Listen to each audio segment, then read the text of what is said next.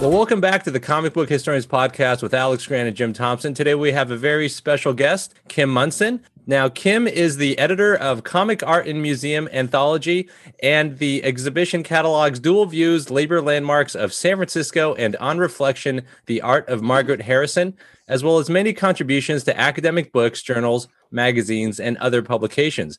She is also the co-curator with her cohort, Trina Robbins, at the Society of Illustrators Museum in New York, the Women in Comics Looking Forward and Back exhibition. Kim, thanks so much for joining us today. Thanks for having me. You were born in Michigan? In northern Michigan, in a really small town. I'll use my handy map. I'm like right here on Lake Michigan. It was gorgeous, surrounded by national forest and everything else, but it was also a factory town. So my parents were both blue-collar union members. Because of that, I actually wrote about union labels for a while in the labor movement. Anyway, I moved to LA in like 79. I worked in the film industry as a scenic artist for about 10 years for NBC. And I worked on Tales from the Dark Side and a bunch of like really bad Canon films. And then I married a musician and moved up to San Francisco. And I was the president of the NARIS chapter up here. I worked in the music business for a long time. And I was a production person for Winterland Productions, the big T-shirt company. Yeah.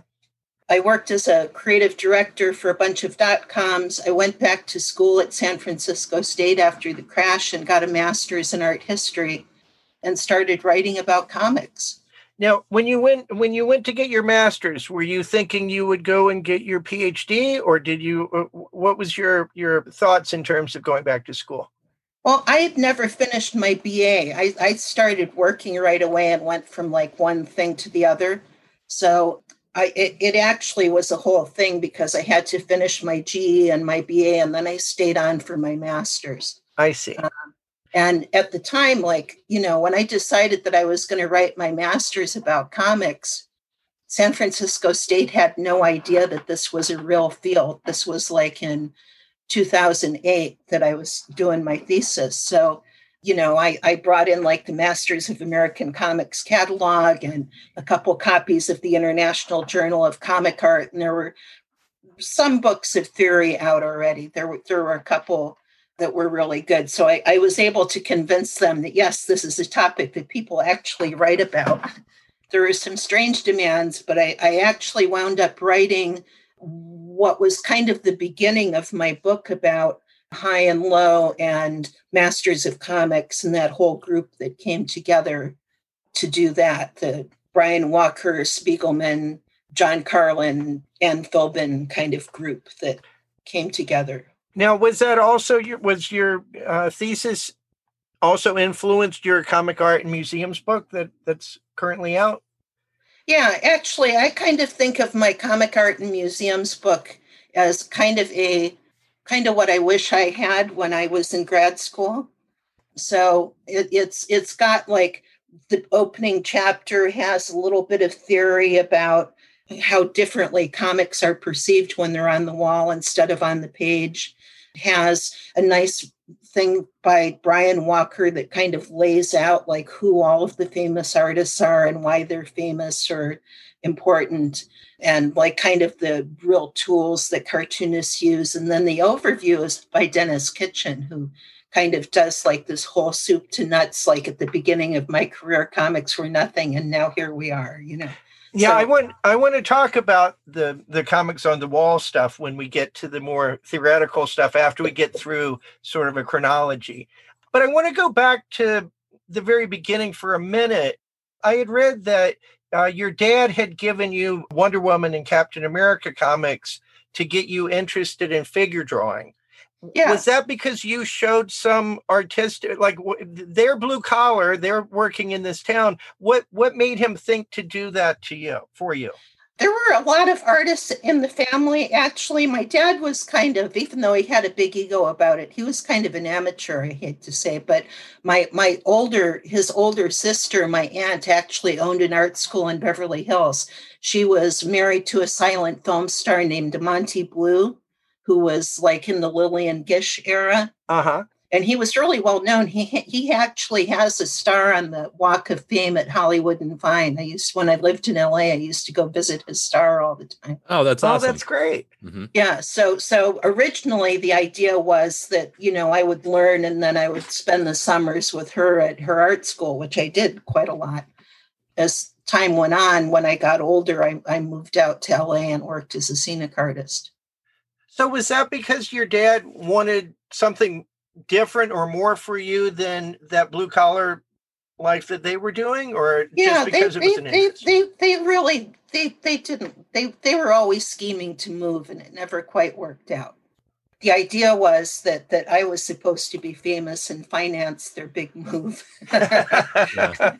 I lived in Michigan for a year, and it's everyone I talked to, it was all about, we're going to move someday. But yeah. Well, it's a famous place to be from. I mean, Madonna left and all kinds of people left. It's, I don't know. When I was growing up there, since it was heavily union, it was very progressive. So, to read about the politics that are going on now and the protests against masks and all the open carry and all, it's just, that never would have happened when I was growing up there. So you're one of those people that have lived in both Los Angeles and in San Francisco. I assume you're happier in San Francisco currently? Yeah, I actually tried to moved to LA briefly again for business reasons. And it just wasn't, Mark and I have a beautiful house overlooking the Pacific Ocean. And it's just gorgeous. We're like 12 miles from San Francisco, and we have like kind of the best of both worlds. I'm really happy here. LA is just a giant freeway. It's just spread out everywhere. And I just never connected with it again. The last time I moved there in like the early 90s, and because I was still married to my ex-husband and I had a lot of music business connections. And it was just a disaster. We got divorced down there, and that was it. Oh, I'll ask you later who your lawyer was and some professional interest. Let's talk about, and I'm going to hand you over to Alex in just a minute to talk about the key exhibitions and museums. Okay. But I, in terms of the formulation of the book, I'm curious about something. In terms of comic art museums, what made you decide to do it as an anthology instead of a straight narrative authored by you? How this kind of developed was I had an idea to do this book for a long time. And through my own research, I had started to put together the chronology of sort of the different waves of comics in and out of museums. Yes. And so culturally, that was very interesting to me about how it tied into all the other major art movements and that kind of thing. And I've heard papers that you've done. So, I mean, I know. Yeah. This particular book, what happened was Brian Walker was contacted by Mississippi Press about doing a book himself, and he didn't have time to do it. But he was like, well, Kim had been sending around this proposal for a while, and, I think you should give her a shot. So originally it started out like me and Brian talking about this. And then, I have other friends that write, and I thought that the whole idea of being able to show how public things like reviews and art critics and fan response really kind of shaped our ideas about what's museum quality and what's good comic art. So I wanted the original voices in there. Me citing it just wasn't enough to me. So I brought in this whole group of people. Plus, I wanted expertise in areas I'm not an expert in. John Lent wrote a great article about the comic art gallery in Dubai, for instance. Another scholar, Jacqueline Burdett, wrote a great essay about like sort of the evolution of comics in museums in Japan. I would have no idea. So, I also made it an anthology to get expertise from other people in areas that I couldn't tell the story. It's funny that you bring that up, because that was one of my favorite things about the book were the critiques of exhibits by people like Clement Greenberg and the Manny Farber quotes. I'm a big fan of Manny Farber, and that was fantastic. His whole essay is really amazing because he's so smart. Yeah. In terms of animation and other things, the way he writes about it. So one thing I really enjoyed about the book was it was essentially chronology of comic art present or exhibited in museums that went back, close to 100 years. And then you mentioning them, having like the program books for some of them, then having articles or essays of people that were there at the time that had some impression of those events. So it was like this really nice history looked at from a few different angles of museums that exhibited comic art. And I thought that was, I don't think anyone else has done that before. So it was definitely new for me. And I never really quite thought of it in that way. And it put a lot of things in context for me of just original comic art pages and how they can be presented to the public on an education and enlightenment standpoint. And just going back, you got, you even have as far back as in 1933, Cleveland Museum of Art, contemporary work by cartoonists and caricaturists, and yet there was work by Cliff Sterrett, Polly and Her Pals. I love that strip. And then Dr. Seuss even. So how did you go about, finding out about some of this stuff? I mean, is this like internet searches? How are you finding this stuff? And were you like, wow, that's when you discovered these things?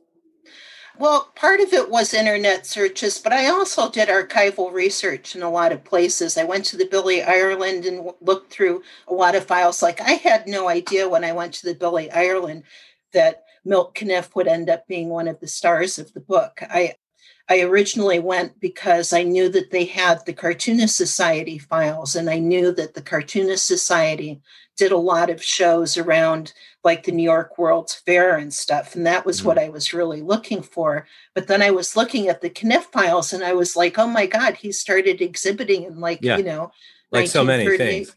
Yeah. So, and he was really a pioneer. So that was like, one of those archival treasures, of discovering. Yeah. So I went to 3 different departments at the Met and looked through their files about shows in the 30s and 40s because I'd seen in there. Yeah, I was really surprised by how they even had the Metropolitan Museum of Art, 1939, exhibited some Walt Disney Snow White production. They bought their first animation cell in 1939. Yeah. And the Times did this great article about it that was actually really kind of forward thinking about like sort of animation and what it means and the whole, memory of, the vultures looking down at Snow White, like what they were thinking. And, it was, and Disney's comments about it were really interesting because he was kind of like being very macho and like, oh, art, I don't think about that. Yeah, he wasn't really buying into the interpretation aspect of that. But it was interesting but they celebrated it and analyzed it anyway, right?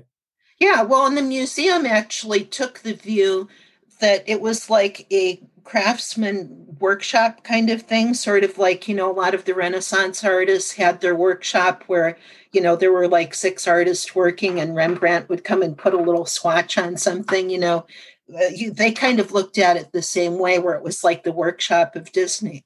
So that was really interesting. And the Met actually kept displaying Disney off and on for quite a long time. Yeah. And it's interesting to kind of put Walt Disney and Milton Caniff kind of in a similar origination point, because then in 1939, Milton Caniff, like you mentioned, he had an exhibition in the Dayton Art Center and also in New York, and there was press coverage because I don't think a lot of people know that Milton Caniff and Terry and the Pirates was such a big deal. But he aged Terry in real time, and he would use cinematic techniques. He'd portray different genres based on the storyline. It'd be romance, war, whatever. He was an artistic pioneer, and he put a lot of cinematic features in comic art. But then to actually see him take it seriously to the point of him exhibiting all throughout the 40s and early 50s. The Billy Ireland has the pieces that he displayed in that show in New York. Yeah. That still have the labels on the back. Oh, and cool. They were like Asian studies. There were some very moody, sort of shadowy, mysterious looking things. It was fascinating. So Caniff, after getting all that press and everything, he started a tour of his own of Terry and the Pirates. And starting in 1946, he sent what started out as sort of the making of a Sunday page with all the plates and everything. After it traveled for a little while, he got suggestions from curators and added more stuff. And by the end, it was a huge show that toured to like 20 or 30 different places. And then the NCS started, and he started coordinating exhibits for the NCS, and those toured all over and kind of culminated with a big tour for the Treasury Department for savings bonds in 1949, right, and a show at the Met of American cartooning. Do you feel like he almost elevated some of his fellow cartoonists that were in the National Cartoonist Society to like also kind of encourage them to showcase their art as a finer art? Do you feel like he kind of elevated where they were too? Was he a pioneer in this for them? Yeah, he definitely was. And I think, so the cartoonists didn't like curate. It was sort of like they just wanted as many of their members as they could to participate. They didn't really curate. This was one of the things that eventually kind of was an issue in the 1951 Met show, was all of the art critics really wanted them to like curate and pick the best. And they really wanted like a democratic kind of representation of all of their members. So it was like a huge show, and some of it was awful and some of it was great. But I think that Caniff and Alex Raymond were probably the biggest drivers of the style then. Mm-hmm. Brian Walker actually writes about this quite a lot in his comics history book, that he, when it got to the point where Terry and the Pirates and Steve Canyon and all of Alex Raymond's strips were really popular. So many people were emulating their style that they were really influential. Can you, while you're talking about the Caniff, can you talk about Julian Levy just for a minute? Because I found that really interesting, that he seemed important and visionary a bit. He did a very influential book in 1924 called The Seven Lively Arts. Oh, wow. He wrote this book and became the head of programming at CBS, and he was involved in a bunch of exhibitions. The reason I bring him up is the guy that owned that gallery, Julian Levy, read this book and decided he was really into surrealism and had a big gallery and everything, but he also included like ballet and comics and like all kinds of like pop culture art that he treated as high-end artwork. And he managed to get a couple frames from Disney's, there's a short called like The Three Little Wolves or The Three Bad Wolves or something like that. Yeah. Well, anyway, so he managed to get two shorts into an early Museum of Modern Art show that was about Dada. And they used some very abstract cells from this short. But he was the one that really, I suspect that he's the one that actually sold the Met the Snow White print too, because he had a show of cells, which was really unusual in 1938. Yeah, that's great.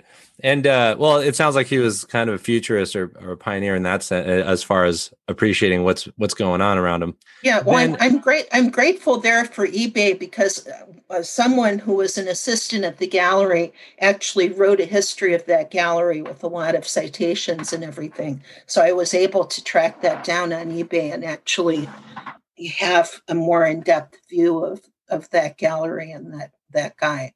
Yeah, that is great. Just to finalize on Caniff before we talk about an earlier thing from this, but his work was even shown, you mentioned, in the 1964 New York World's Fair also.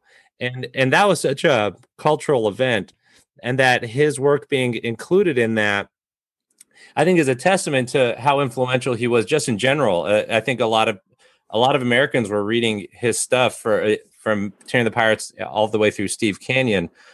So it's kind of cool to, I've never looked at the original art museum aspect of him until your book, But then also in 1942, the comic strip Ancient and Honorable Lineage at the National Arts Club, New York, for the American Institute of Graphic Arts.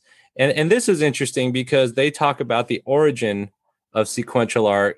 Gaines has an essay that he writes about the history of comics. Tell us about that. And it seemed like they talk about comic strips and comic books. Tell us about that exhibit. Well, that show was actually one of the things that really started me on my research, too. I saw the Bill Gaines article early on, so it was one of the clues that I had that there were shows farther back than, when Masters of Comics came out, we used to see headlines in 2005, this is the first show of comics ever, and I knew that wasn't right. So I did a real treasure hunt on this one because Bill Gaines, I guess because this essay was originally published as like a brochure for the show, it never occurred to him to put the actual name of the show in the article. So I had to really do a lot of tracing just to find out what the show was. Yeah, just to even connect it to it. Yeah, it happened. He mentioned the museum in New York. I can't remember right now what the name of it is, but he mentioned it, and they happened to have their archives in the Smithsonian database. So I went to the DeYoung Museum and looked at their version of the database and found all the newsletters from the National Arts Guild. That's what it was. And then I found out later that a female illustrator at the time curated this show, and she was a real anomaly for the time. She did like silhouette drawings for Ladies' Home Journal and stuff like that. But she was inspired by Mayan panels, that she was impressed by the storytelling and how sequential art could tell a story. So she started tracing the history, and in 1942, she mounted the show. I went to American Graphic Arts Institute's headquarters in New York and looked through their archives and found more info about it and the original poster, which was pretty cool. Yeah, and that's cool to find the posters and things too. Yeah. As far as I know, this was the first one that actually had the history and showed, originals from like the collection of the Rare Books Department at the New York City Public Library. And it had originals of like Japanese scrolls and Mayan panels and, broadsheets and all kinds of stuff. Then it had like contemporary comic strips. And it was the first show that I know of that actually showed comic books. They had More Fun, and they had the first issue of Wonder Woman. They had Superman and all, and they had a display from South America because Brazil was like a major market during the wartime. And Kim, was this original art by like people like Wilhelm Busch and Doré and like some of the European people that preceded the development of it in the US? Yeah. I mean, that's fantastic. And just to be clear, this, after it closed there, it went on a national tour. So it went throughout the country. It went to a lot of different places, and I haven't like absolutely confirmed this because I haven't seen a checklist, but I'm like 90% sure that they reformed this show and it toured with that Treasury Department thing and was at the Library of Congress in 1949 and traveled around the country with the NCS for that tour. And the reason why I ended the kind of this early part at 1964 with that World's Fair is pretty much then there's a division point now in how comic art is treated in museums. And I noticed you had mentioned that it was really because of Lichtenstein and Warhol and having comic art in museums, but almost like their version of other people's comic panels. And then it came off as fine art and being sold for a lot of money. But there is a division point culturally now where now suddenly, because there's a high value amount of dollars being bought on it, and there is some cultural event here. Describe how that changes, how there's a cultural shift now with how comic art is viewed in museums. Well, there's two things there. Let me just really quickly talk about the 64 World's Fair, because the NCS actually launched an exhibit at the World's Fair that toured for like 20 years called Cavalcade of Comics. Yeah. And they also had their version of pop art where they spoofed their own cartoons, pop art style, in the restaurant at the top of the park. There you go. So, and Milk Caniff actually had in a couple different Asian pavilions, they actually had like Steve Canyon Day. So they had a big presence. There was a closed circuit TV for the thing. Milk Caniff designed a whole stage for them to do chalk drawings and everything. It was really fascinating. I hope to write a more in-depth article about the World's Fair. Mm-hmm. So going on through the 60s and pop art and everything, one of the most important shows that happened around that period was at the Louvre in 1967. Yes. It was actually the Museum of Decorative Arts, which is part of the Louvre. But the French, there was a group of French fans that really, really wanted to exhibit comics. And their idea of replying to pop art was to do photographic blow-ups of panels, like really big, like painting size, so that people could really appreciate the drawings. And they really admired Vern Hogarth and Caniff and Alex Raymond. Those were like their three, and Crazy Cat. Those were like their idols. So there were huge blow-ups of these very dramatic panels.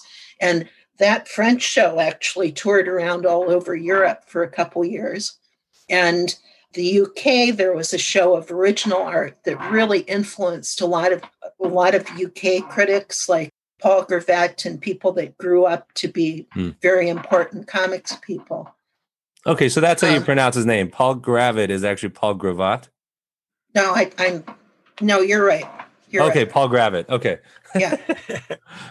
The catalog for that show, for the French show, was very influential in the U.S. when it was republished as a history of the comic strip. You guys have probably seen that. Mm-hmm. It kind of gave people started to get really interested in original comic art again after the pop art thing, and university galleries were really interested because underground comics were such a big thing then. Yeah.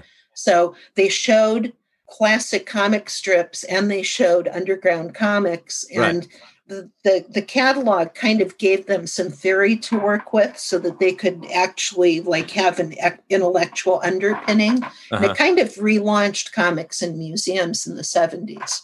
Yeah. Now on the underground comics, are you talking about like Bob Stewart's Fonus Balonus?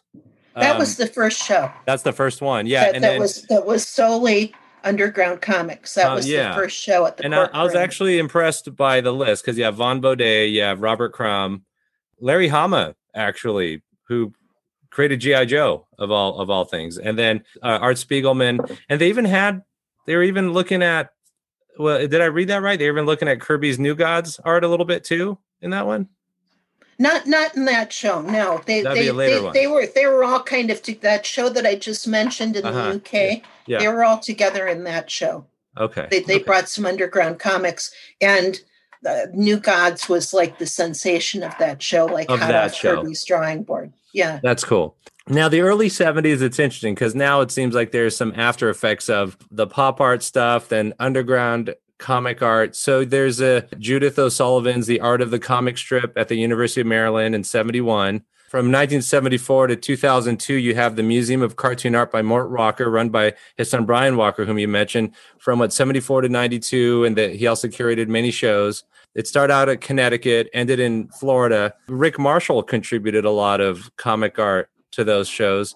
And Jim and I spoke with Rick and how he was friends with Ernie McGee and how he got a lot of comic art from that. So it may have been from that collection. But tell us about the significance of the Walker Museum. The formulation of the Walker Museum was after the World's Fair show, it toured for a while. And in 1966, the show Cavalcade of Comics was at the Smithsonian. And the original art that was touring with it, they donated to the Smithsonian and refreshed it with new art. This started a dialogue with like sort of the arts part of the government to have a permanent comics museum, which they were trying to do at the Kennedy Center at the time. And there were long negotiations going on about it. And somewhere in the middle of this, Mort Walker was inspired to start a museum of his own just to show like the work that he had. Mm-hmm. So they moved into this, a castle-like structure in the Mead Mansion, right, in Connecticut. And this wound up being both a museum and the NCS meeting place because so many of the cartoonists lived around that area. So they did the first retrospectives of artists like Eisner and Crazy Cat, and they did a lot of themed stuff where it was the first show of Marvel ever. That's cool. Lots of really interesting stuff. I've actually got, and in my book, I actually reproduced Brian's list of all the shows they did because it was they had so many firsts. They had the first show of women's comics, actually. Mm-hmm. Brian had read Trina's first history of women cartoonists and invited her to do a show. Brian and Trina really disagree about this because Trina says that she confronted Mort Walker about it and Mort wanted to have the show. Yeah. Brian really ran the museum. So it could be like any combination of those. Sure. That's a thing between them. Yeah. But, looking at the list, they had the first Hal Foster exhibit. They had the first Jack Kirby exhibit. Yeah. They had Dick Tracy. They had editorial cartoons, just like an amazing selection of stuff. Yeah, it's amazing. This was all like in 1975. In 1975, actually. Okay, that first Jack Kirby one was 1975? Yeah. Yeah. That makes sense. Yeah. And then in 88, the Cartoon Art Museum starts. And then in 1990, tell us about the significance of the Museum of Modern Art's High and Low, Modern Art and Popular Culture brought together. It was supposed to bring together dialogue of fine art and low comic art, commercial art. Tell us what that show was trying to do. Did it succeed or fail? Before the show happened with the old guard of the museum, there was like a sort of modern art industry that grew up around it that really made a living off of all of the lucrative pop art and all of the like abstract expressionist art like Pollock and Rothko and those kind of people. So the Museum of Modern Art was really like still like dimly lit for contemplation. So you would come up to a Rothko and it would have like one spotlight on it, and you were supposed to stand there in the hallway and meditate on it. And you have to meditate, MoMA. Yeah. MoMA. But that's kind of what the idea was. So when Adam Gopnik was promoted to be the new director, he wanted to shake things up a little bit and bring the museum out of this cocoon, sort of, right. And modernize. So he was trying to show sort of the roots of a lot of the masterpieces that they had in terms of comics that they were based on, or advertising they were based on, or, whatever. There were 4 or 5 categories in the show. But it wasn't really enough to make everybody happy. A lot of the critics were like, what about movies? What about this? What about that? Yeah. Spiegelman had a famous cartoon review of it where he just listed a whole bunch of people that were in the show, including himself. And really like, Lichtenstein is dead art. What are you guys doing? And, yes. So there was a big debate. One of the things that I point out in my book is that part of the problem is the scale of rooms of the galleries of like the Museum of Modern Art are really designed to show huge paintings. So when you show comics, they look, they're like dwarfed, Yeah. So small. One thing that pissed everybody off is they wanted to show Crumb and Philip Guston together, who's in the news right now with the National Gallery. But at that time, they wanted to show these together, and Guston's paintings are huge. They're like as big as this wall behind me. And Crumb's, comic pages. So they showed some comic books and they showed some comic pages, but there was no attempt to really equalize them. You know, they Sure. didn't do any blow-ups or details or anything that would equalize them. So everybody looked at this and they're like, oh God, it's source material again, and this sucks, and they're putting us down. And it really motivated a whole bunch of people to become evangelists for comic art and making sure that comics had their own shows. That comics have a fair shake in all this. Yeah. So that was actually the Masters of American Comics in 2005 really kind of had its genesis as a response to this show. As a response. That was kind of why. So tell us, and in between that, there was, I'm just going to throw it out there, but let's focus on Masters a bit.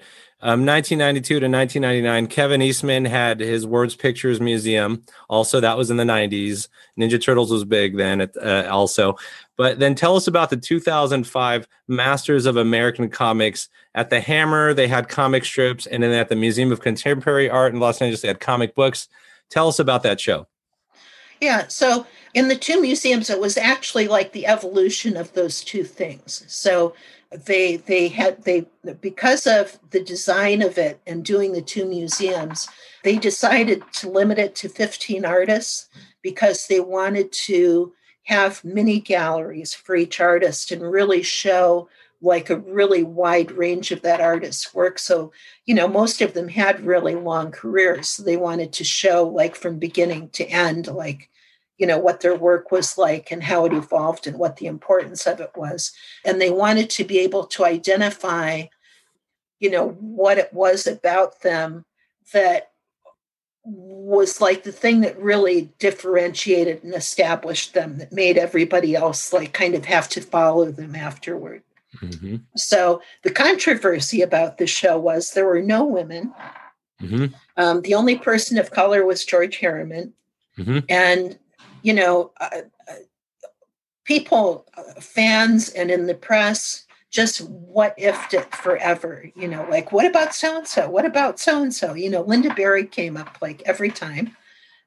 And it was just a very interesting situation because it was the first really big budget, you know, like full on big budget museum show to get that kind of press and have like this big blockbuster lines around the block kind of presentation.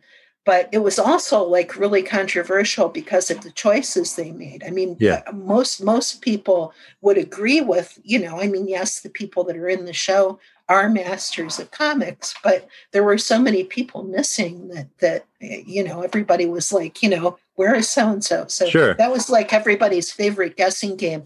I would talk about Masters of Comics at conferences years later, and people would still stay in the audience and argue about the choices in the show. Right. It was very confusing, and I was there. I took all my students there, and I also saw it in Milwaukee when it went there, which was very different because there it was all in one space.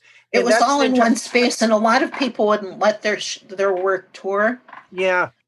So it was like a condensed version. And then in New York, it was really different because they had a big argument about how the show would be split between the Jewish Museum in New York and in Newark. Sure. And they kept kind of like redesigning the show so that they would have like, you know, they kind of figured that there would be no cross-pollination between Newark and New York.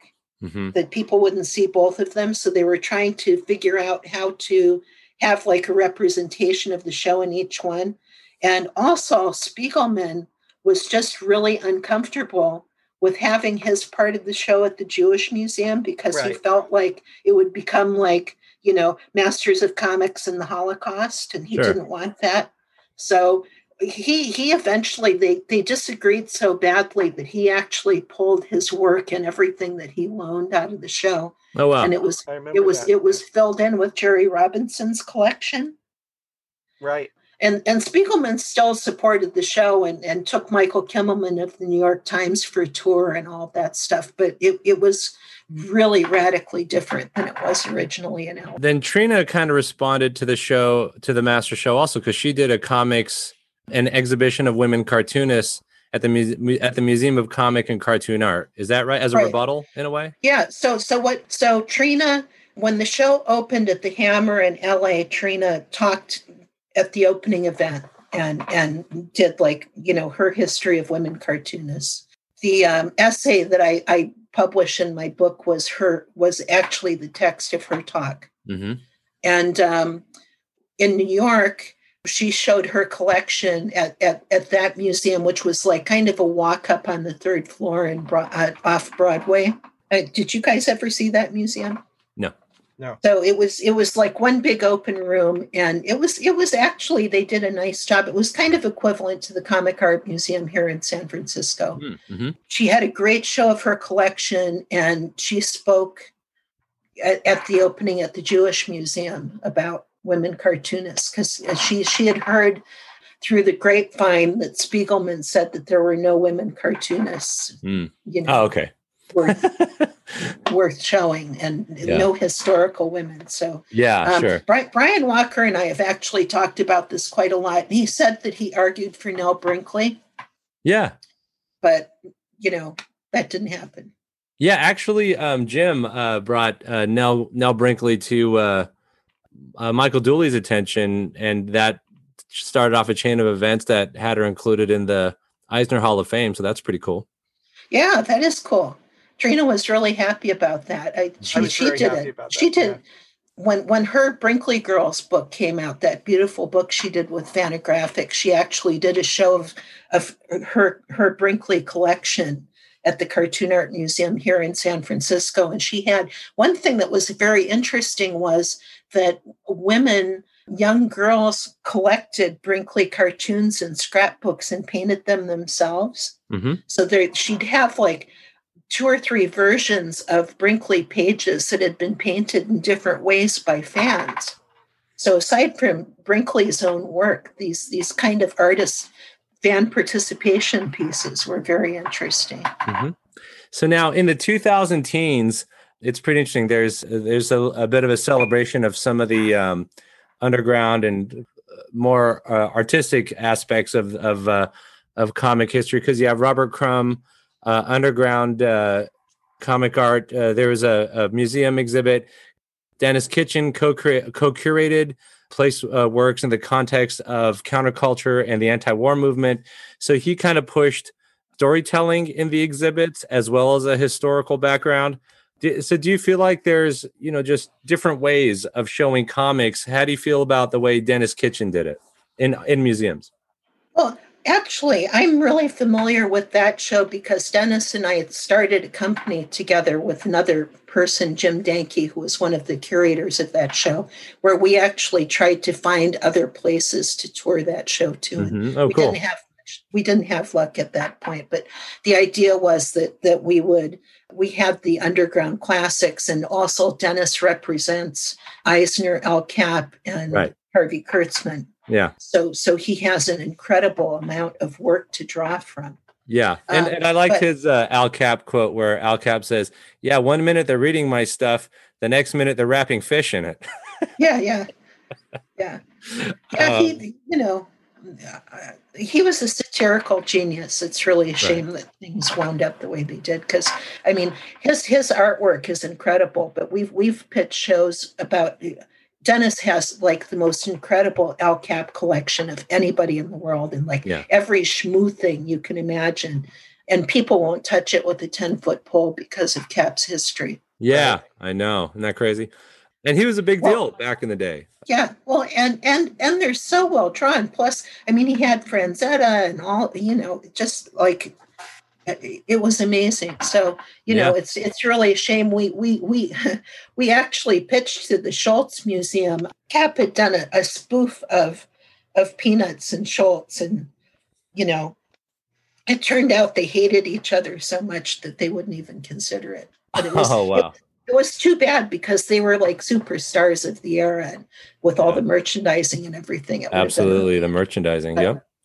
And then 2012, Art Spiegelman's private museum in Angoulême, Klaus's selections from comics history in 2014, where these cartoonists are actually giving their own versions of comics history in exhibits. And that's an interesting thing because now you have different ways of telling a history. Then in 2015, the Comic Book Apocalypse Graphic World of Jack Kirby at CSU in LA, curated by Charles Hatfield after his book Hand of Fire.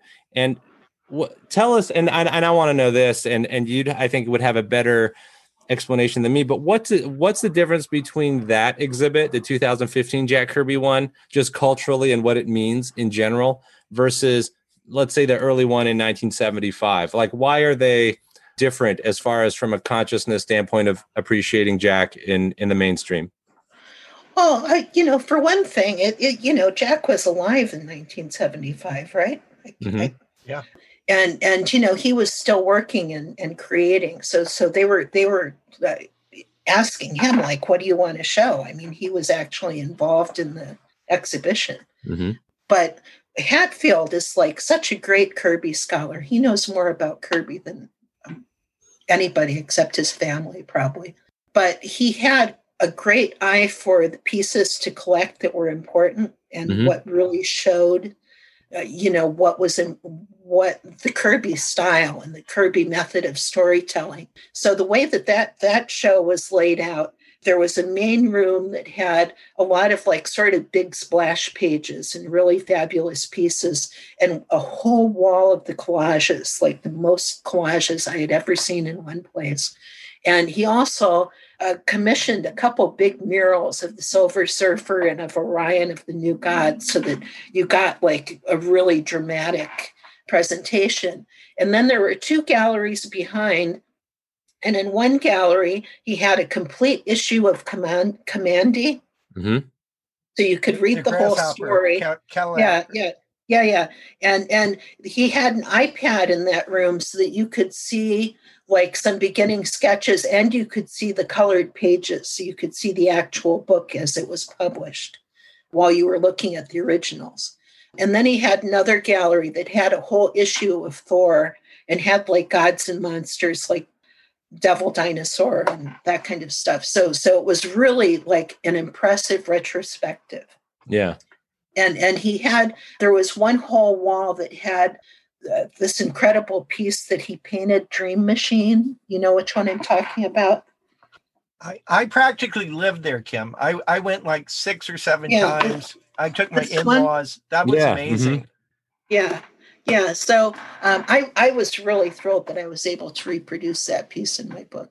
The Kirby show was another one that I thought was important enough that I included the 3 or 4 different viewpoints on it. There's an essay by Hatfield where he talks about his curatorial strategy.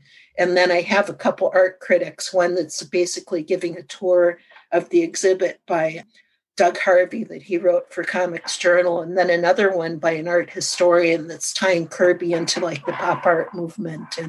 And I would just say, Kim, the book that came out of it, the exhibit book that came out of it, also the talks and lectures, that because it was there for a long time, for a good amount of time, and there were events periodically, and that's as part of it as much as what's actually in the thing. The level of scholars that came and talked about it, which I went to, I think, every one of those. And so you would have people like Scott Buchatman, but you would have these like really diverse groups of voices all talking about Kirby on the same stage. And some were musicians that just were inspired. Some were academics. Glenn David Gold. My favorite essay in the book is Mark Badger's essay. Yeah, about how Kirby uses perspective. These 3 points that I just kind of want you to mention is, one, you mentioned that because of, let's say now it's after 2000 to 2020, there are changes that have happened as far as 2 main things. One, you mentioned the economy and gentrification has closed down some museums, and you mentioned the MOCCA in New York as well as Geppi's Museum in Baltimore.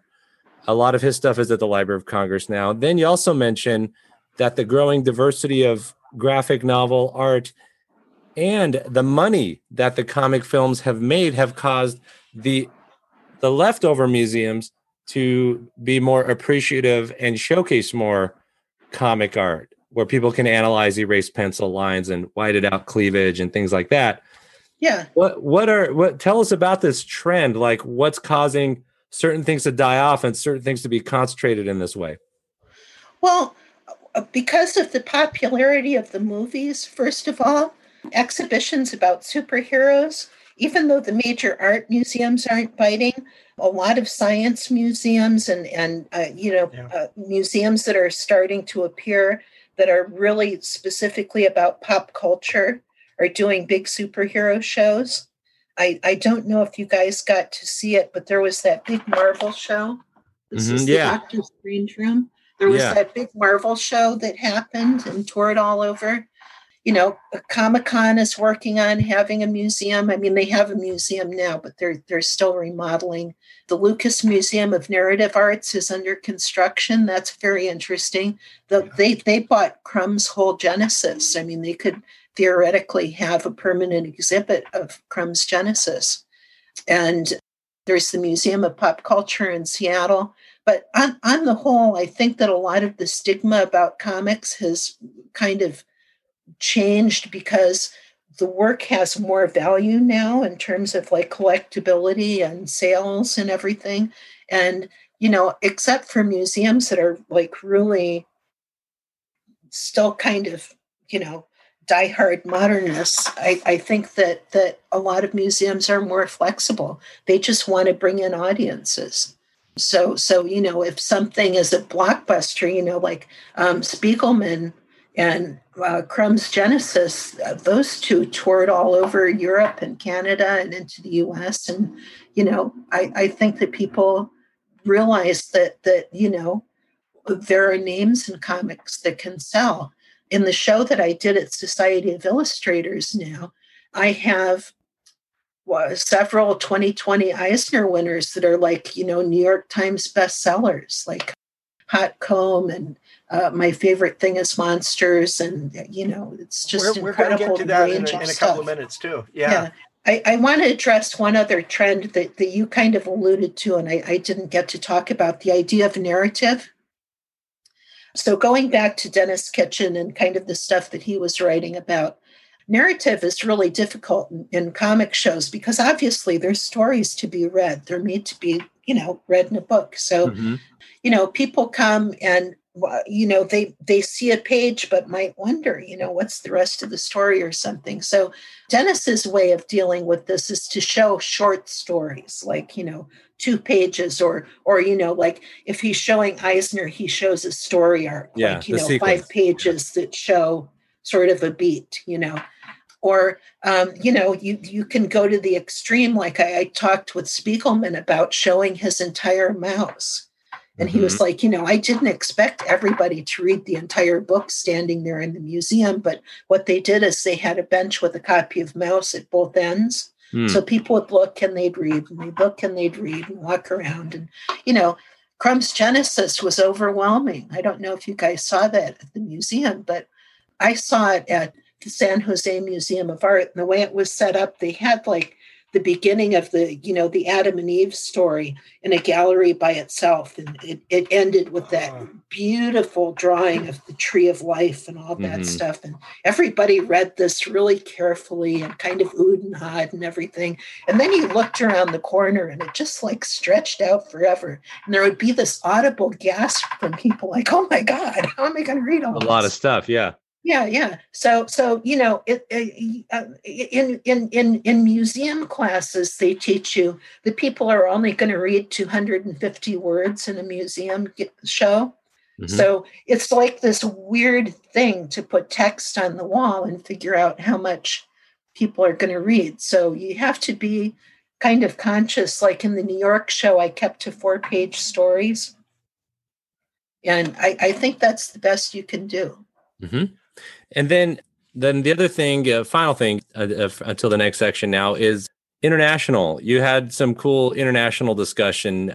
There was a 2011 Cartoon Art Gallery in Dubai, which is pretty interesting because they have their own like Middle East film and Comic-Con, that it's hard for sequential artists to make a living there. They have to deal with some degree of government censorship.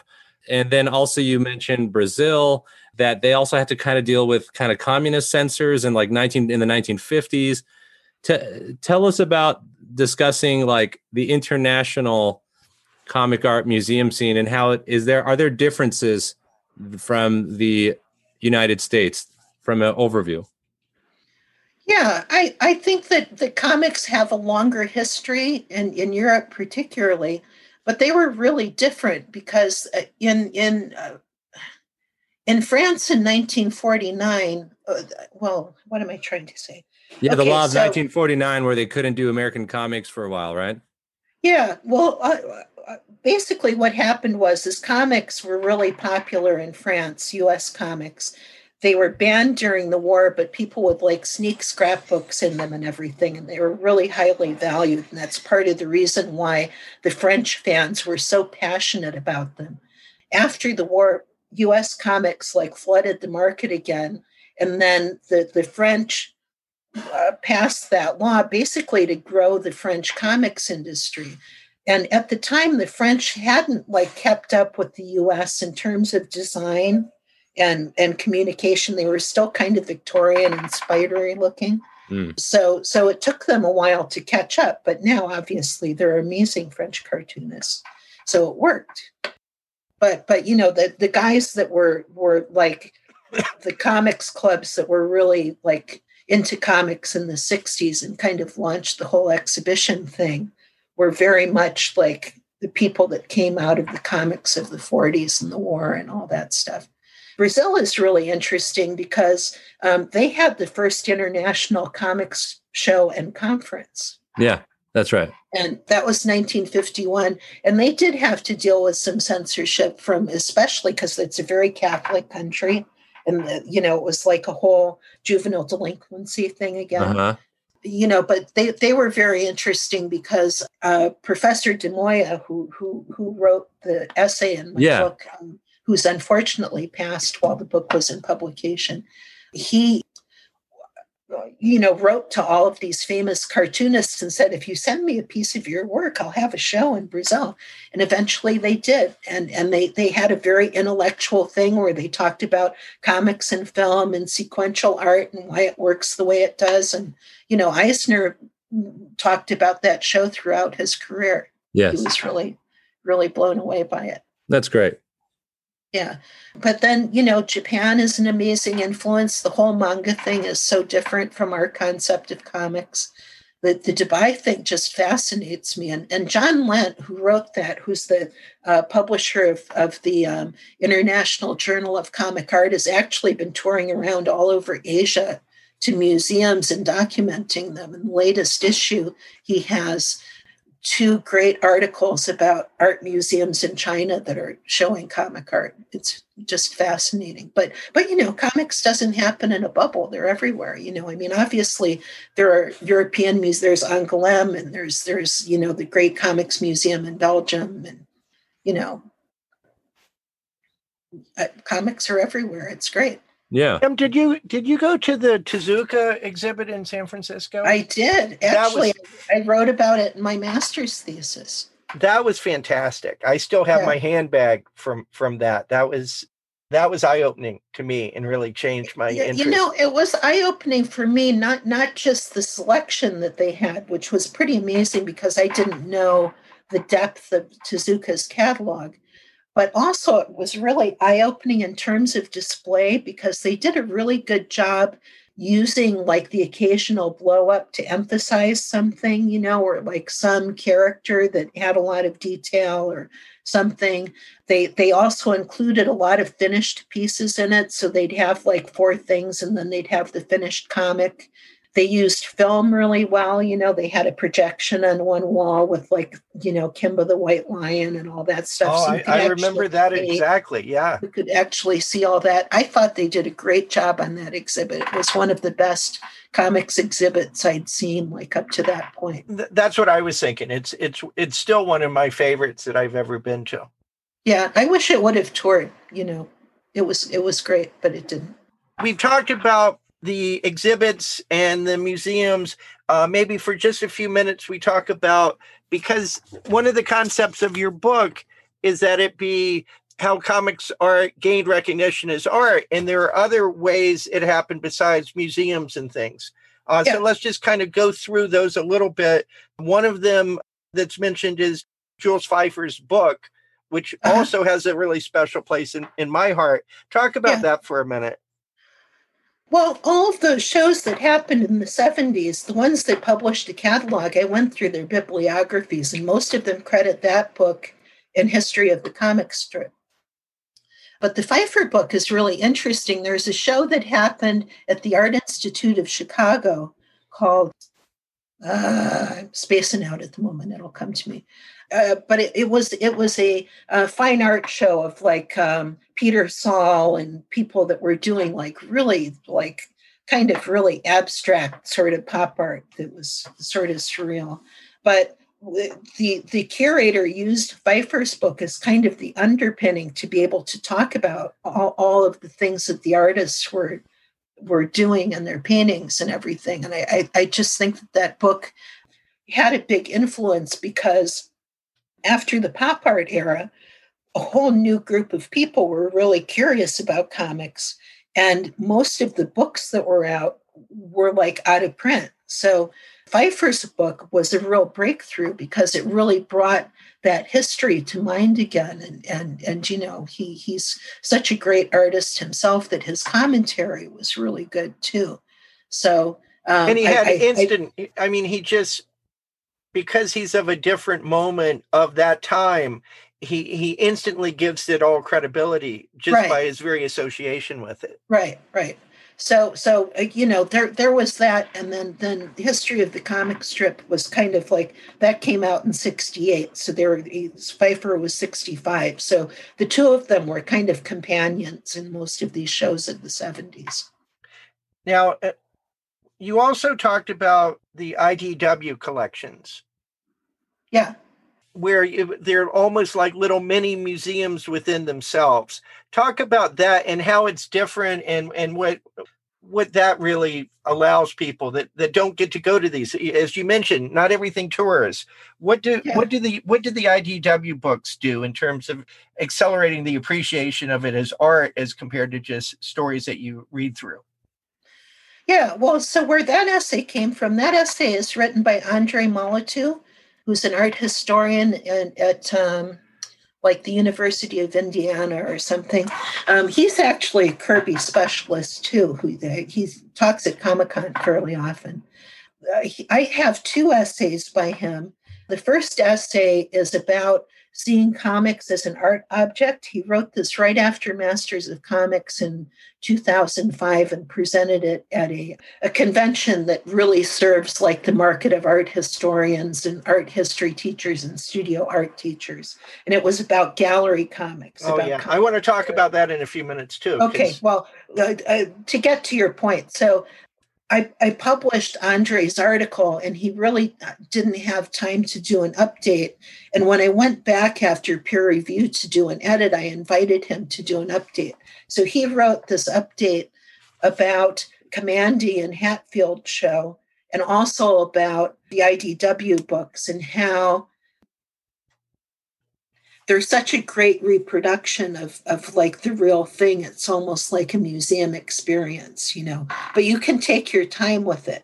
So it's not like you're standing there in the gallery and, you know, your feet are hurting and you're just like, oh my God, this is so much to look at. You know, you can take your time and really see every detail and everything. And, you know, I think that Andre did a really good job of pointing out, like, if you're looking at something on the wall and you're looking at something in a book, even with the IDW books, your eye is drawn to different things. You know, like when you're seeing a piece framed on the wall, you know, your eye is drawn to action or like diagonals or you know, some thing about the drawing that draws your eye. And then you look at the rest and you take in the dialogue and everything. But, you know, in the IDW books, you're reading again. You know, so you know, your eye might be drawn to some key part of the drawing, but you're much more likely to actually read the thing and digest it all. And that's what happens, I think, is with those, you start off appreciating as art, but like a lot of things in comics, by the time you get to the 5th page, you're trapped by the narrative and you start going through it to read it. rather than to study it in terms of the Yeah, form. that's my experience with these things. I have a Walt Simonson Thor one that I just love, and my experience with these is I look through them first just to like gorge on the artwork, and then I go back and like read it carefully and really study the detail. But I think that those books are wonderful. And Scott that's a does a perfect great segue job. for me to go to that first is it Malatu? Andre Molatu. Malatu. And maybe I was reading it wrong, but it presents the issue of what you're looking at on the wall and the difference between that. And it seemed to me that he was talking about the aesthetic beauty of the art to some degree, that's what you're looking at and what you're drawn to when they're framed like that.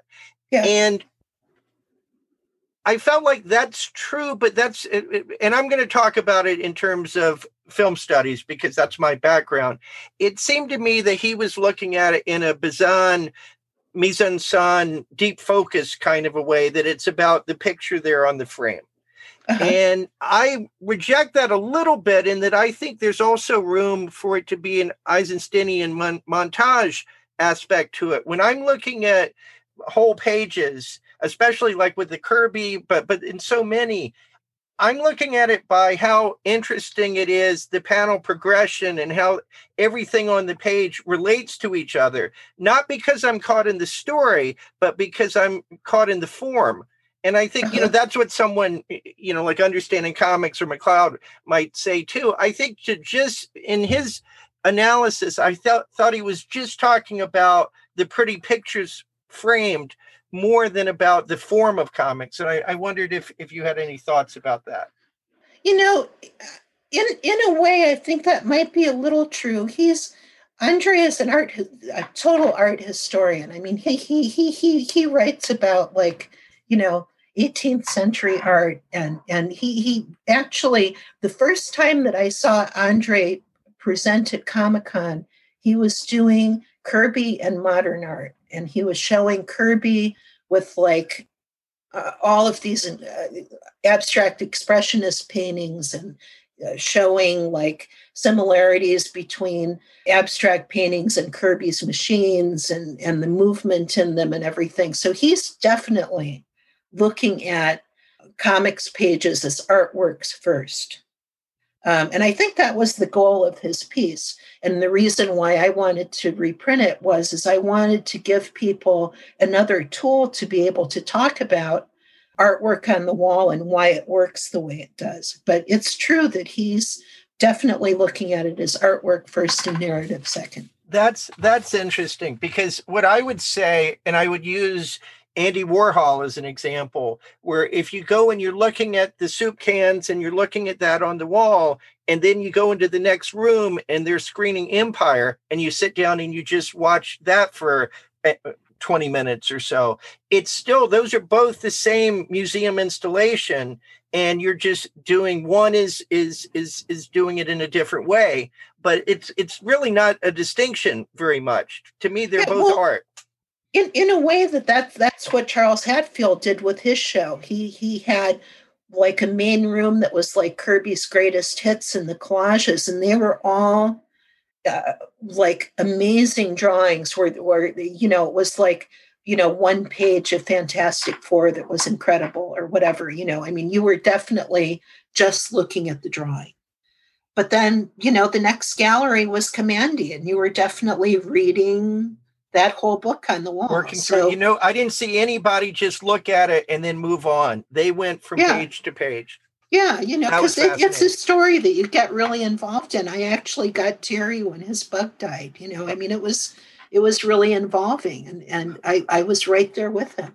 That just means you have a soul. Because who wouldn't cry when that grasshopper dies? That's one reason why I was glad Andre actually, in his update in my book, writes about Kamandi and compares it with the artist edition and the different things that he looked at and the emotional way that he connected with it. I think that's. I guess what I'm trying to say is museum exhibits aren't like one thing. I mean, you really like look at the piece of artwork that you're dealing with and have to like say, okay, how is the audience going to relate to this? What are they going to look at? What are they going to see? So you can present a whole story like Kamandi that's very involving and know that the audience is going to look at all that and get it. And sometimes like it's just a beautiful drawing, and you have to figure that the audience is just going to take it that way. Now, I'm going to roll the canon part into the final part of your museum, the curating job that you did with the current artists and things. But I do want to leave room for one thing, one story I loved in your book that I think sums up the importance of all of this. And that's that Charles Schulz story about him. Yeah. Could you tell that to us? Okay, so this is 1934. Let me think for a minute. I actually have the newspaper that he saw. This is 1934. Charles Schulz was, I think, like 12 years old or 11 years old. He was trying to learn how to draw comics by copying the King Features comics that were in the St. Paul Pioneer newspaper. And there were like 10 comic strips like Skippy and some wartime comics. And his mom was trying to help him with this whole thing. And she noticed that the St. Paul Library was having a display of original comic art by all of the artists that he was seeing in the St. Paul Pioneer, plus sketches by 2 or 3 movie stars and, other stuff to like draw. Like Gary Cooper was one of them. Yeah. Yeah. So he had like this epiphany because, it was the Depression. So he wasn't actually using like real drawing paper. He was drawing on like the shirt back. They used to put like cardboard in men's shirts when they came back from the cleaners. Sure. He was drawing on those. And he was really nervous about like, making mistakes, and he was very uptight. So he went to this show and there were blotches and registration marks and whiteout and also like just the passion in the drawing. He saw like the brush strokes and, how people were really drawing like, the same strips that he had copied. He was able to see like the originals. And it just changed his whole outlook on it. He talked about this at the De Young Museum in 1992 and just like glowed while he was talking about what a formative experience this was for him. When I read that, all I could think was how many people that we don't know, that we know as artists, that we don't know that they went to one of those museums or they. And I mean, I remember going to the Masters and seeing those giant Gary Panter pictures and just what that did to me, because I wasn't that familiar with his work, and what that changed again how I think about comics to some degree. I had my students look at Will Eisner's Reign versus Jack Kirby's Reign and just go back and forth, and those kinds of things you can't get from the comic. You have to get that by doing it in a museum setting. Yeah, well, there's a couple things. First of all, for people that are interested in being cartoonists, there's something about the sort of validation of going to a museum and having an artist on the wall and, this is important, that somebody picked this and put all this money into a show and the public is there looking at it. There was a big Rube Goldberg show in San Francisco recently, and they not only showed like a huge range of Goldberg's work, which blew me away because I had no idea like the depth of his career, right. But upstairs, they actually had a show of artist contraptions that were like artists that made machines that were like driven by gravity or that you would crank or whatever. And they had, a display of Goldberg's contraption cartoons, but also just like these incredible machines. So it was great to sort of see the continuity of it, But as I've interviewed different artists about shows and included artists in shows, there's always some story about, I saw work by so-and-so in a museum show and it was just incredible. And, sometimes it's not another comic artist. Sometimes it's fine art. Like I'll be talking tomorrow night at an artist talk with Emil Ferris, who's everybody's favorite thing is monsters. The Chicago Arts Institute is like another character in that show. She that just like re-renders the paintings and adds so much meaning to them and draws so much for her out of it for her book. Like she can kind of like enter the paintings, and like there are places where she talks about she goes in a basement and says, this basement smells like Matisse, and what does that mean? So it's just seeing like real artwork is such an incredible influence on other artists and people that are just trying to get their creativity going, that it's just so important. We just talked to Professor Foster about, African-American in comics, went through a whole thing on that, and Dwayne McDuffie is obviously important in that. And then also there's a Static Shock show that's going to be produced soon. Right. So tell us what caused you to have his essay that was actually, I think, written in the 90s about 92. African-American, 92, right? Yeah. About African-American comics. How did that fit there? And why did you include that? As near as I can tell from my research so far, that was the first show that actually focused exclusively on Black cartoonists. It was at the Cartoon Art Museum in San Francisco in 1992. And his intro was just so touching about this childhood story of, playing basketball with his friend, and they were excited because there was like some matchup between the Hulk and the Mighty Thor coming out in some comic, and that they raced over there, but that comic was sold out. But he discovered Black Panther and what a huge difference that representation made to him as a little boy. Mm-hmm. That Wakanda was like this incredible civilization, and Black people did everything from like, scientist to street sweeper, that he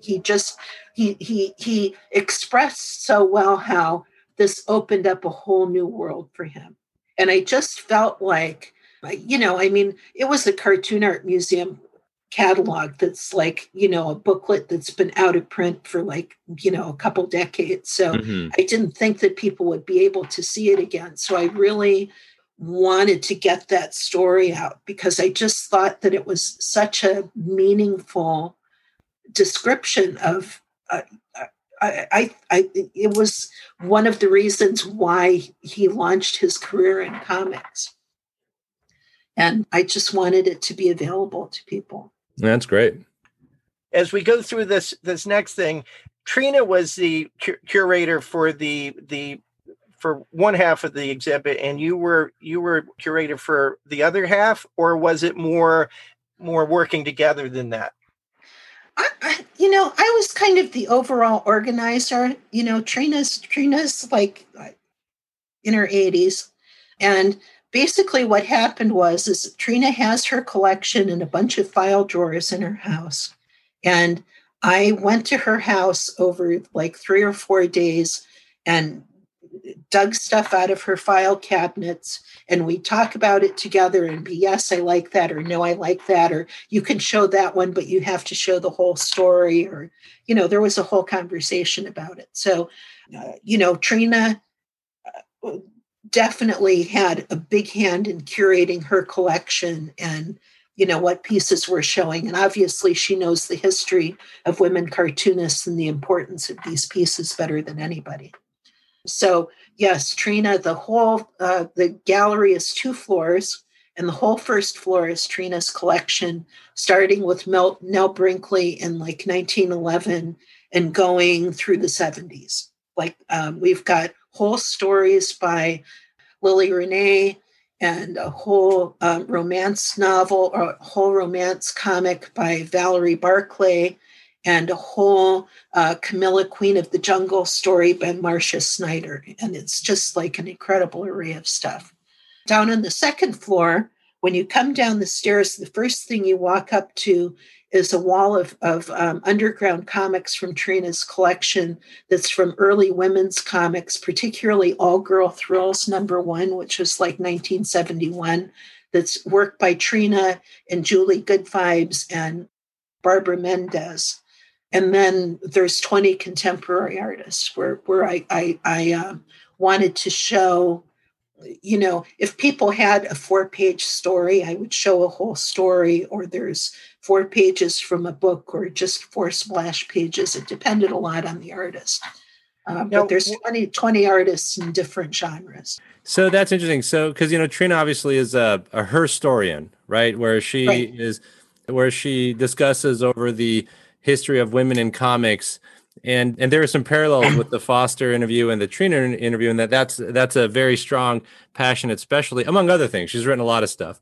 Does her passion for it show in the exhibit? I mean, does it shine in the exhibit the way it does in her writings? I think so.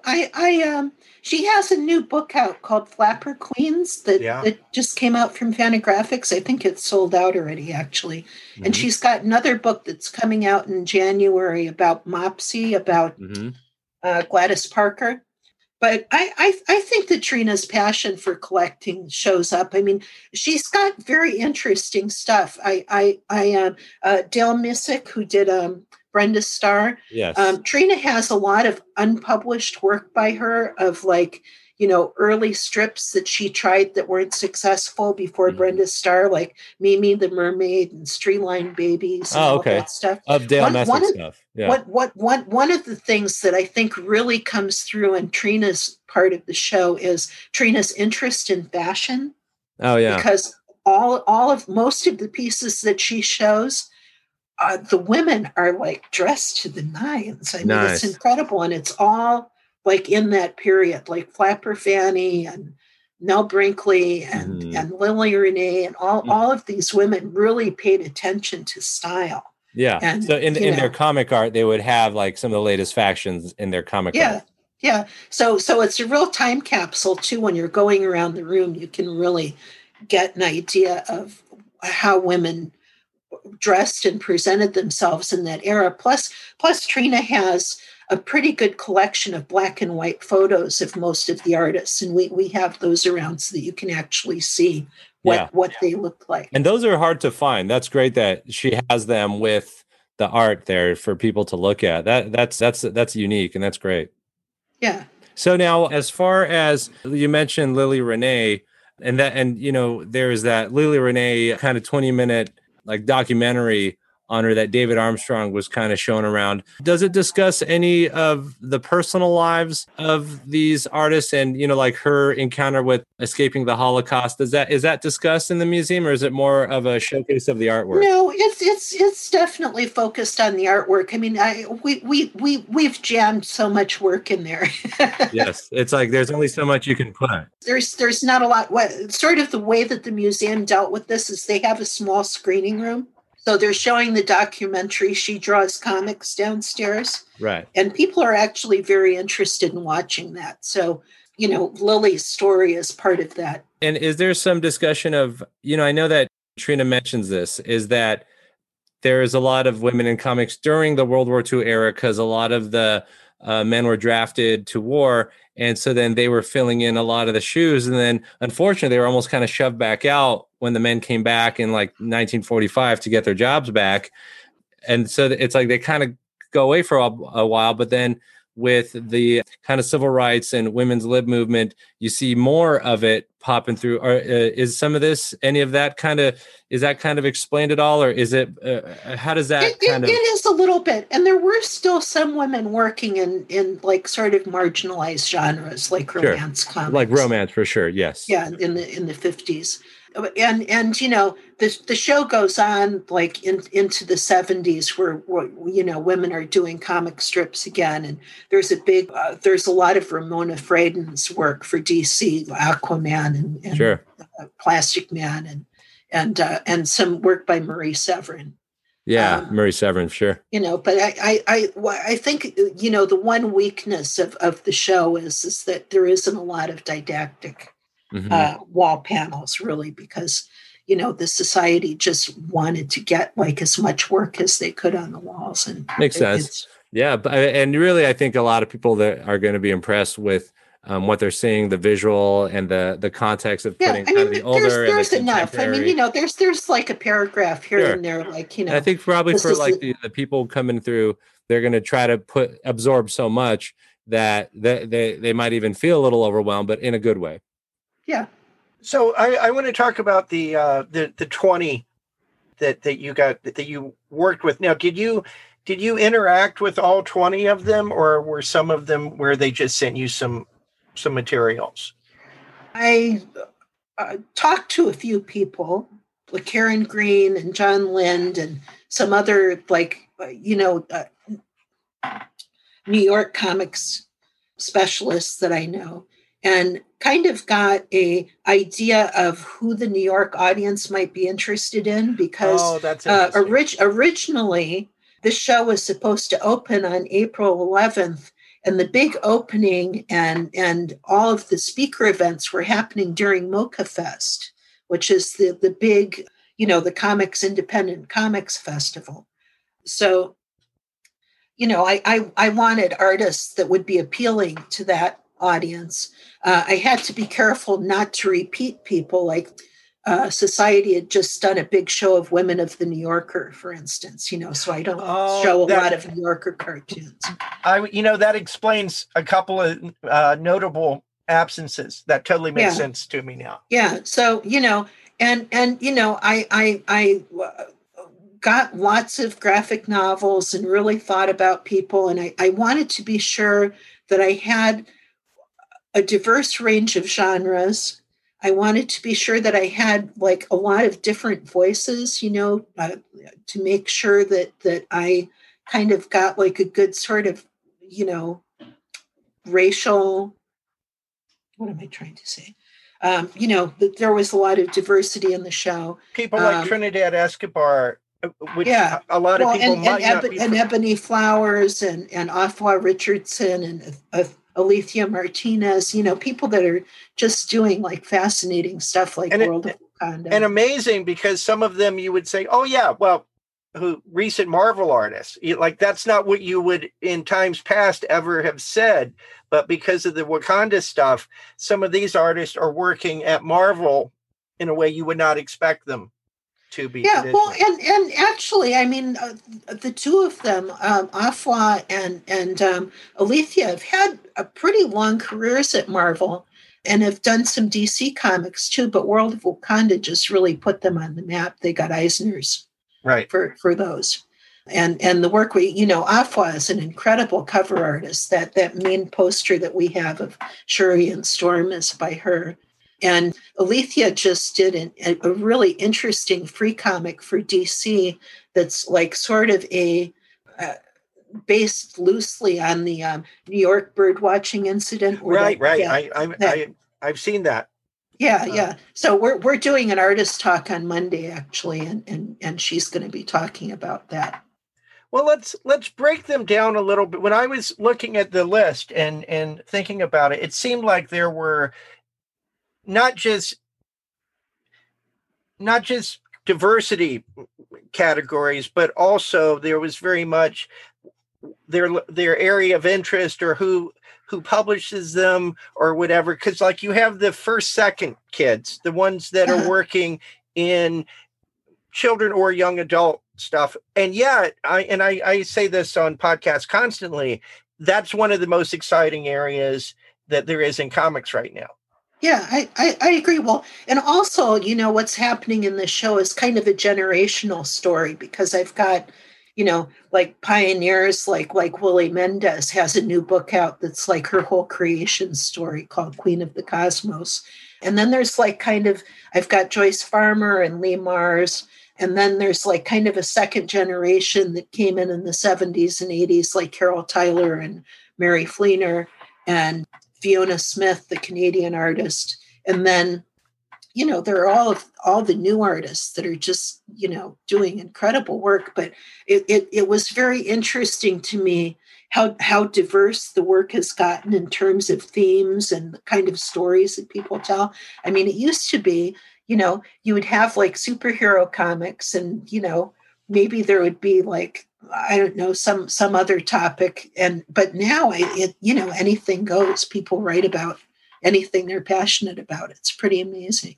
Well, I think what's great about the exhibit in total is the fact that you can go in and you can look at Nell Brinkley and then go upstairs and see Wang's Prince and the Dressmaker art. Yeah. And realize it's all part of the same. I mean, those two are the perfect like beginnings and current in my mind, because the Prince and the Dressmaker, for anybody that likes comics, no matter what you're interested, that's just one of the prettiest books and most moving books. Well, and Colleen Doran's book just blows me away. The Snow Glass Apples. Yes. Her work is just amazing. So you were saying that you only used a few pages. And the first one that came to my mind when you said that I thought, what a frustration that would have to be, would be the Creota Wilberg's piece. Yeah. So you only used a couple, and we should say, because people aren't going to be familiar with that. Graphic medicine. I think that graphic medicine is such a interesting and growing genre in comics that I really wanted to be sure that it was represented. And her work is so beautiful. We're actually showing 5 pieces by her because a couple of them were small. We also have a display case where we're showing some of her needlepoint, where she actually like embroiders like slide cultures of cells and stuff. and it's just fascinating work. So I was really glad to include her. And Tillie Walden is also one of my favorites in terms of the newer people. And she's one person. She's one person I didn't have a lot of direct communication with. I don't know any details. I've mostly worked with her agent on this. I think she stays busy collecting Eisners. Yeah. Beautiful work. I was glad to have her. And let's talk about Carol Tyler just for a minute, because that's important both to you guys are this going to exhibit. Interview her soon, right? Yes. Yeah. Yes. Yeah. That's important both in terms of the comic art, but also her work is another one that is almost a museum within itself, a historical museum, but it's so important in the way that she does that. And so let's talk about that just for a second. Yeah, well, there's 2 things. I did an extensive interview with Carol in my book about the show that she did around the work of Soldier's Heart, the story of her trying to figure out like what happened to her dad in World War II and why he was still acting the way that he does, which is also blended in with her whole personal story of her family and everything. In that show, one of the fascinating things about it was she shows all of the pages of Soldier's Heart hanging from a clothesline as kind of a Midwestern thing. So they're kind of like in the breeze of the air conditioner waving. And then the second part of the gallery, you actually walk through a cutout of her head into all of this like memorabilia from her family and her dad's workshop and all of that stuff. So that was a very interesting presentation. But Carol likes to make things. So in our show, she has 2 regular like traditional comics pages. Then she has a page, a story that's etched on saw blades. And she has another story with like little panels and everything that's etched into found wood strips from her farm that are like arranged on like a plaque. That reminds me that one thing I wanted to emphasize on this is that it is all women, and so there's something collective in relation to that's really special in this exhibit. But also, women comic artists seem like they are more open to experiment in different forms besides on the page, that whether it's using embroidery or whether it's we interviewed Mary Fleener, and she's always playing with material And Linda Berry, obviously, incredible example. Yeah. And that, I don't think that translates nearly as much with men as it does, where they may paint and they may draw, but I think that the willingness to do all these different like bring art into crafts and combine them in a comics form is really interesting. Well, I think that it's been a tradition for women that, making things, Sure. craft, needlework, dinner, whatever it is. Mary did that quilt, did the page on the quilt. Yeah. Yeah. Yeah. I just think that it's women grow up like doing a lot of different things as part of their creativity. And I think that a lot of things get incorporated. Also, I think that because so much artwork is digital now, like there's 3 or 4 artists in the show that work like exclusively digitally.